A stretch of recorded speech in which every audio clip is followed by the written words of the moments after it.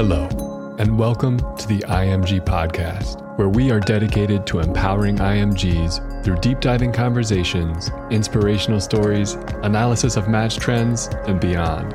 Our mission is to help you learn what it takes to succeed and to thrive as an international medical graduate. Hello, friends and residency candidates, and welcome to today's success story interview, where I have the pleasure of speaking with matched applicants and match resident ambassador, Tara Jameson. So welcome, and thank you so much for being here. Thank you very much for having me. Can you tell us a little bit about your match, what specialty is, and where you landed? Yeah, so as Zeph already said, my name is Tara. I am a final year medical student at the Royal College of Surgeons in Ireland.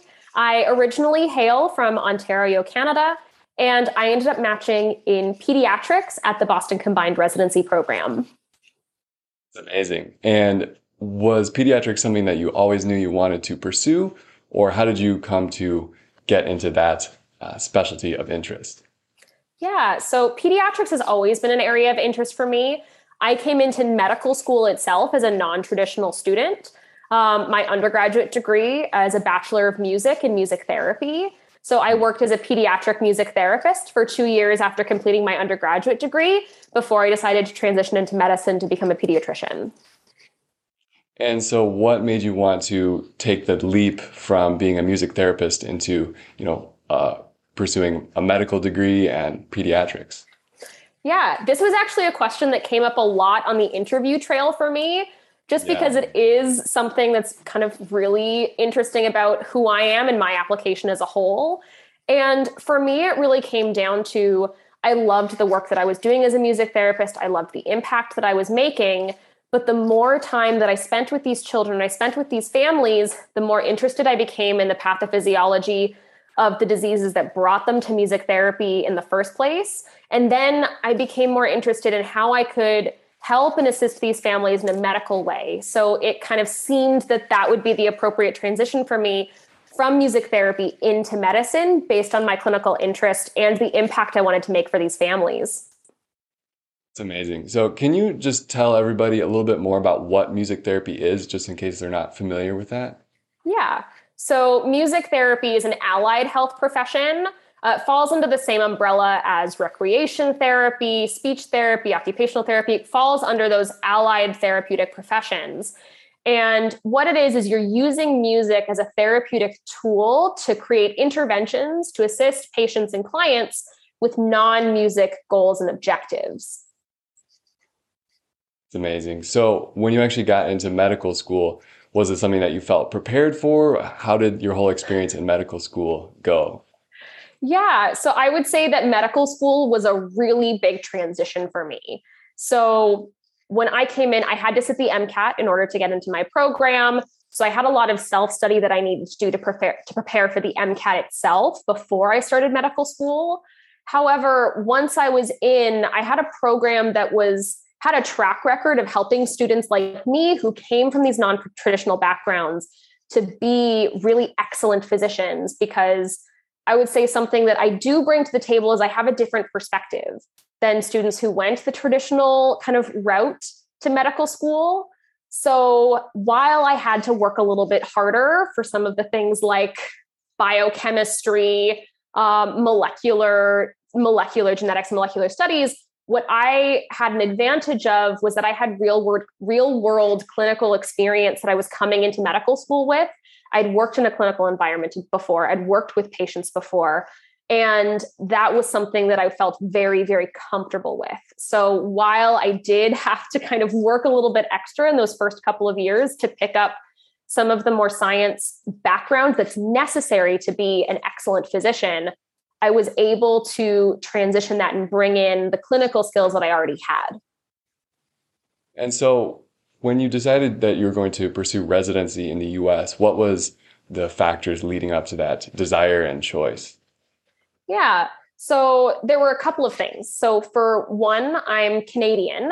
And when I was looking at residencies to apply to, I was looking in Canada and the United States. And in pediatrics specifically, the training in the US is a little bit faster to become a pediatrician. The residency is 3 years instead of 4 to 5 years in Canada.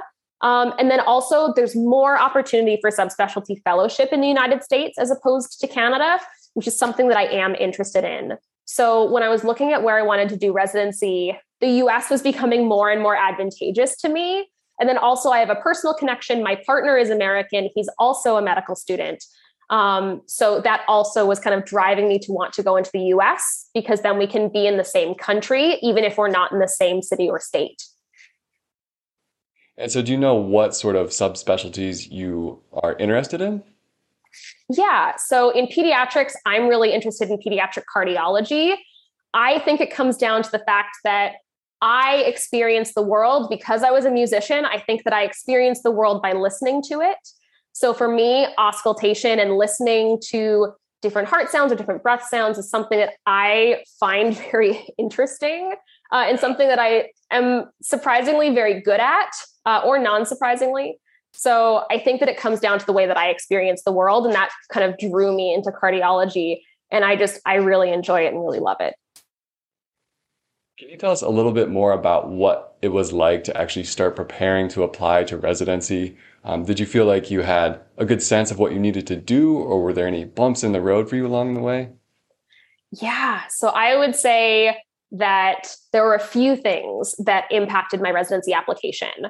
For one, the coronavirus pandemic was definitely something that had a major impact on my application, because for one, when I was sitting step one, it was right in the middle of my kind of step one prep. So that kind of threw a wrench into things.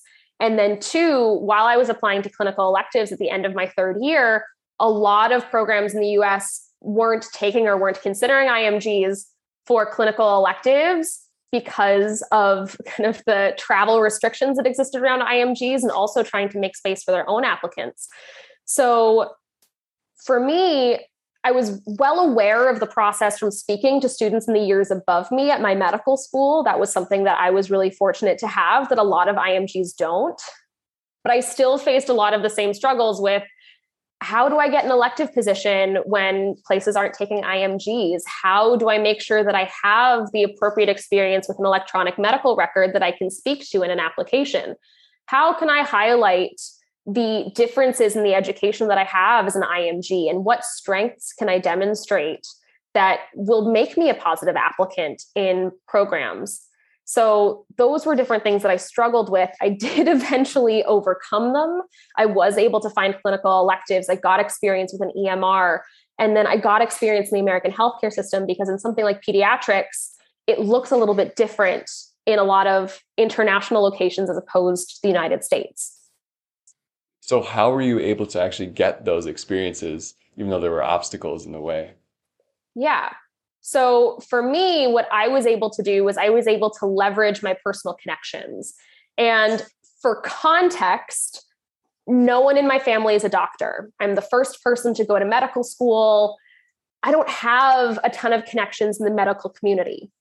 However, what I found is that for a lot of individuals, if you ask, so many people are willing to help if you just ask the question. Even if they can't help you personally, they might be able to point you in the direction of someone else. So for one of my electives, I got it from my dad has coffee with a bunch of his friends at 5:00 in the morning in the basement of a coffee shop. And one of them knew a doctor who they were friends with, and that doctor knew another doctor who has kids, and it was that doctor's kid's pediatrician. So Wow. Yeah.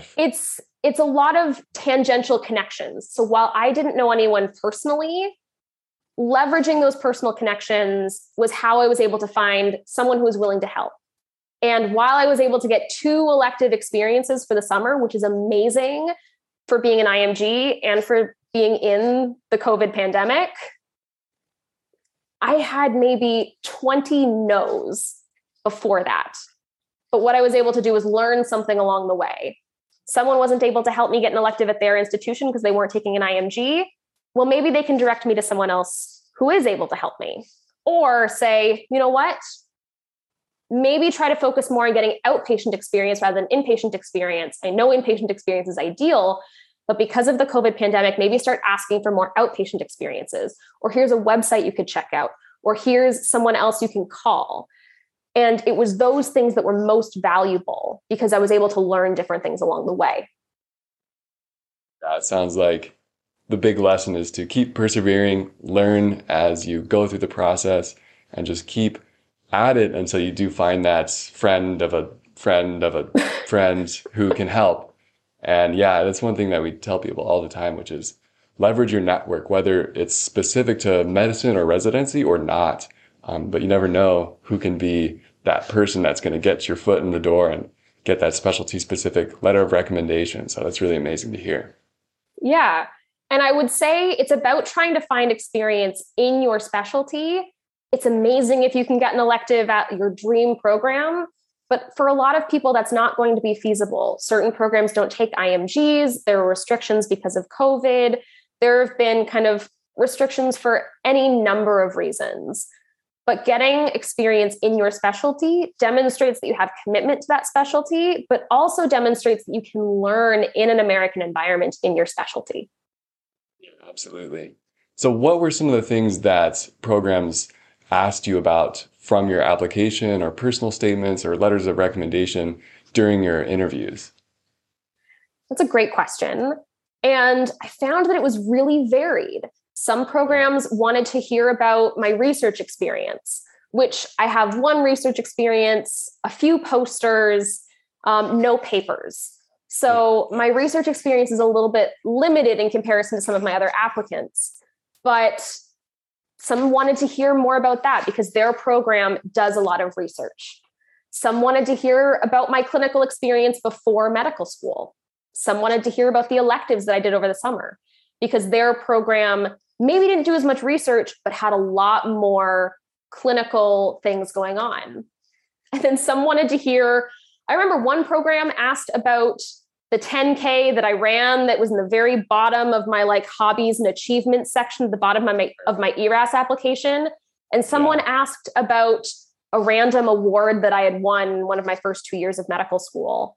So it was really varied and it really depended on what each program focused on. There were certain things that all of the programs asked me about.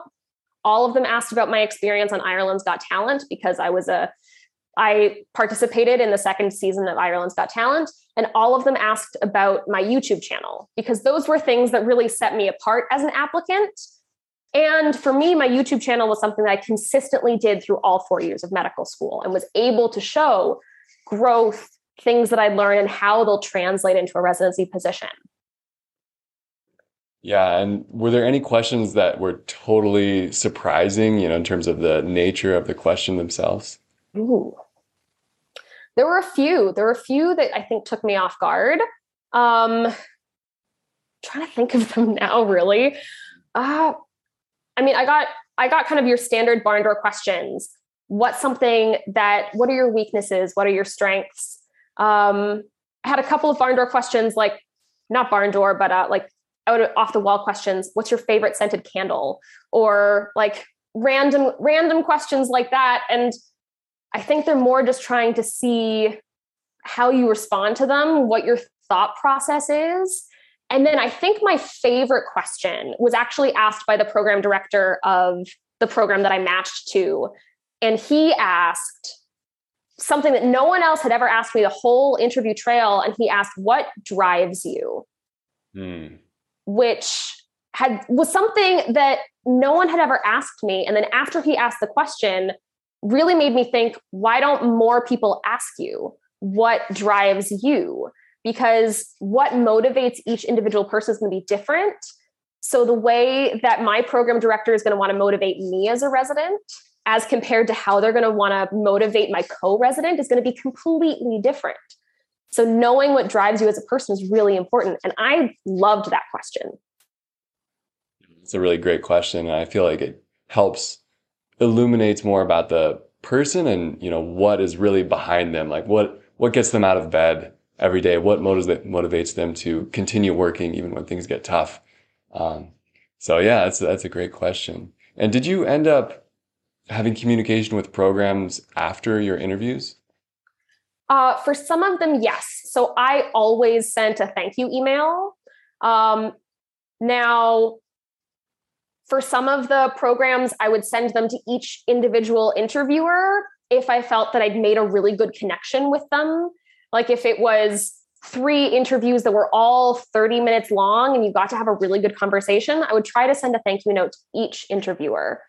For most of my programs, I also sent handwritten thank you cards, just because that's who I am as a person. I love getting snail mail because I find that, when you're getting mail, it's always a bill and you're always kind of so upset about it. But I love getting cards in the mail. So I always sent a thank you card as well. And then if I had questions about the program afterwards, all of my programs, when they kind of closed off the interview, were all very happy and said, if you have any questions, send them to our program director, send them to our chiefs. We'll be happy to answer them. So for me, for example, at my top choice residency, I had a couple of questions about the visa that I was going to be coming on, how that was all going to work. And they were really, really responsive with wanting to answer those questions and what exactly that was going to look like. Did you find that it was somewhat more difficult to find compatible programs that accepted or sponsored the visa that you're going to be working on? So I was really flexible with the visa that I was going to be coming on. I was happy to come on a J1. I was happy to go on an H1B. I haven't sat step 3 yet. So for the most part, I was looking at programs that sponsored J1s. But my program does sponsor H1Bs and wants me to take step 3 as soon as possible after graduation so they can get me the H1B visa, which is amazing. But for me, I actually had a really amazing time because I had already narrowed down my list to only programs that sponsored visas. And I used Match a Resident to help me with that, just because sometimes it can be really hard on a program's website. You're going through each individual website. You're trying to find the information. So it was really nice to have it all kind of collated in one spot to say, all of these programs sponsor visas. Residency Explorer was also really amazing for that. I would find that sometimes there'd be missing information, which wasn't ideal, especially for the visa question, because some programs were too small and didn't really report to Residency Explorer. So you wouldn't really know, do they, don't they? And then their website isn't updated or I can't access it from my country. So Match a Resident was really helpful for that. Perfect. And so when you were actually making your rank order list, what sort of factors were coming into play when you were deciding who's your number one and where everybody else should fall on the list? Yeah. So I would say 2 things went into play. One, at the end of every interview, I used the rank assist feature on Match a Resident. I filled out the standard questionnaire. I put in notes to the side so I could have notes fresh immediately out of the interview so that I was making my rank order list. I had notes. I could see, I really like this about that program. This was something I didn't quite like so much. So that was helpful, kind of having the option to have notes stored somewhere all side by side so I could look at them all side by side. The other was having that kind of standardized quiz so I could get a number. Did I follow that ranking from the quiz to a T? No, but it actually was really great in saying I could compare these 2 programs and say, you know what? I liked the residents at this program more than I liked them at this program. And having kind of a numeric metric to use was really helpful. And then finally, kind of for just some things that I was taking into account personally, location was really important. I wanted to be within an hour of a major airport so that I could get back to Canada to my family or get to wherever my boyfriend was going to be matching to. So being within an hour of a major airport, super important to me. The other thing that was really important was access to my specialty of interest. So for me, because I'm interested in pediatric cardiology and specifically in structural and congenital heart disease, having a program that has access to pediatric cardiothoracic surgery was really important to me. So that was a question I asked all of my programs. Do you have a pediatric cardiothoracic surgeon? Do you have a pediatric cardiac ICU? What does your cardiology program look like at your program? And then that really helped to structure my list. Everything in the top half of my list, they all had a cardiothoracic surgeon in-house at their program. The bottom half of my list did not. Yeah, that makes sense. And so what are you looking forward to most, or maybe a few things that you're looking forward to about your upcoming residency training? One, just getting to learn so much and finally getting to be in my specialty of interest. Yeah. For me, because I love pediatrics and so much of medical school is focused on adult medicine, not that adult medicine isn't great. And all of my adult medics out there, I love the work that you do. I could never do it. But getting to actually work in my specialty of interest and do what I love to do most, that's probably the most exciting part. I love to work and I love to feel like I'm a contributing member of society. So finally getting to work and contribute and get a paycheck and all of that stuff is also important to me. And then finally kind of getting to start my career, because being in medical school, we've been in school for so long that getting to actually kind of feel like you're moving forward with your life and your career and you're getting started on that whole journey, where now I can think about, do I want to buy a house somewhere? And do I want to get married and have kids? I can start to have all of those kind of adult conversations with myself and those adult thoughts now that I'm in my late 20s and finally finished with school. And do you see music therapy as being something you're able to incorporate into a pediatric practice? This is actually a question that, again, came up a lot for me on the interview trail. And for me, I see music therapy as something that has influenced my practice of medicine a lot, especially in the way that I interact with patients, because so much of my training as a music therapist was on building a therapeutic relationship with your patient or client and being able to communicate effectively with them so that you can achieve their goals and objectives. I don't see myself formally practicing as a music therapist, but I can see myself taking the information and the kind of practice of interacting with other people, building a therapeutic relationship as a physician, and then using that to achieve the goals of our patients, which in pediatrics, is to have a happy, healthy child for the most part. So whatever I can do to help this family be happy and healthy and whole is what I want to do. That's wonderful. Do you have any final words of wisdom for those who are applying in the upcoming cycle? Take a deep breath. It's going to be okay. Try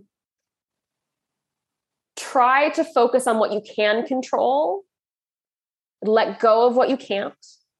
Not everything is going to go perfectly all the time. And you've got this.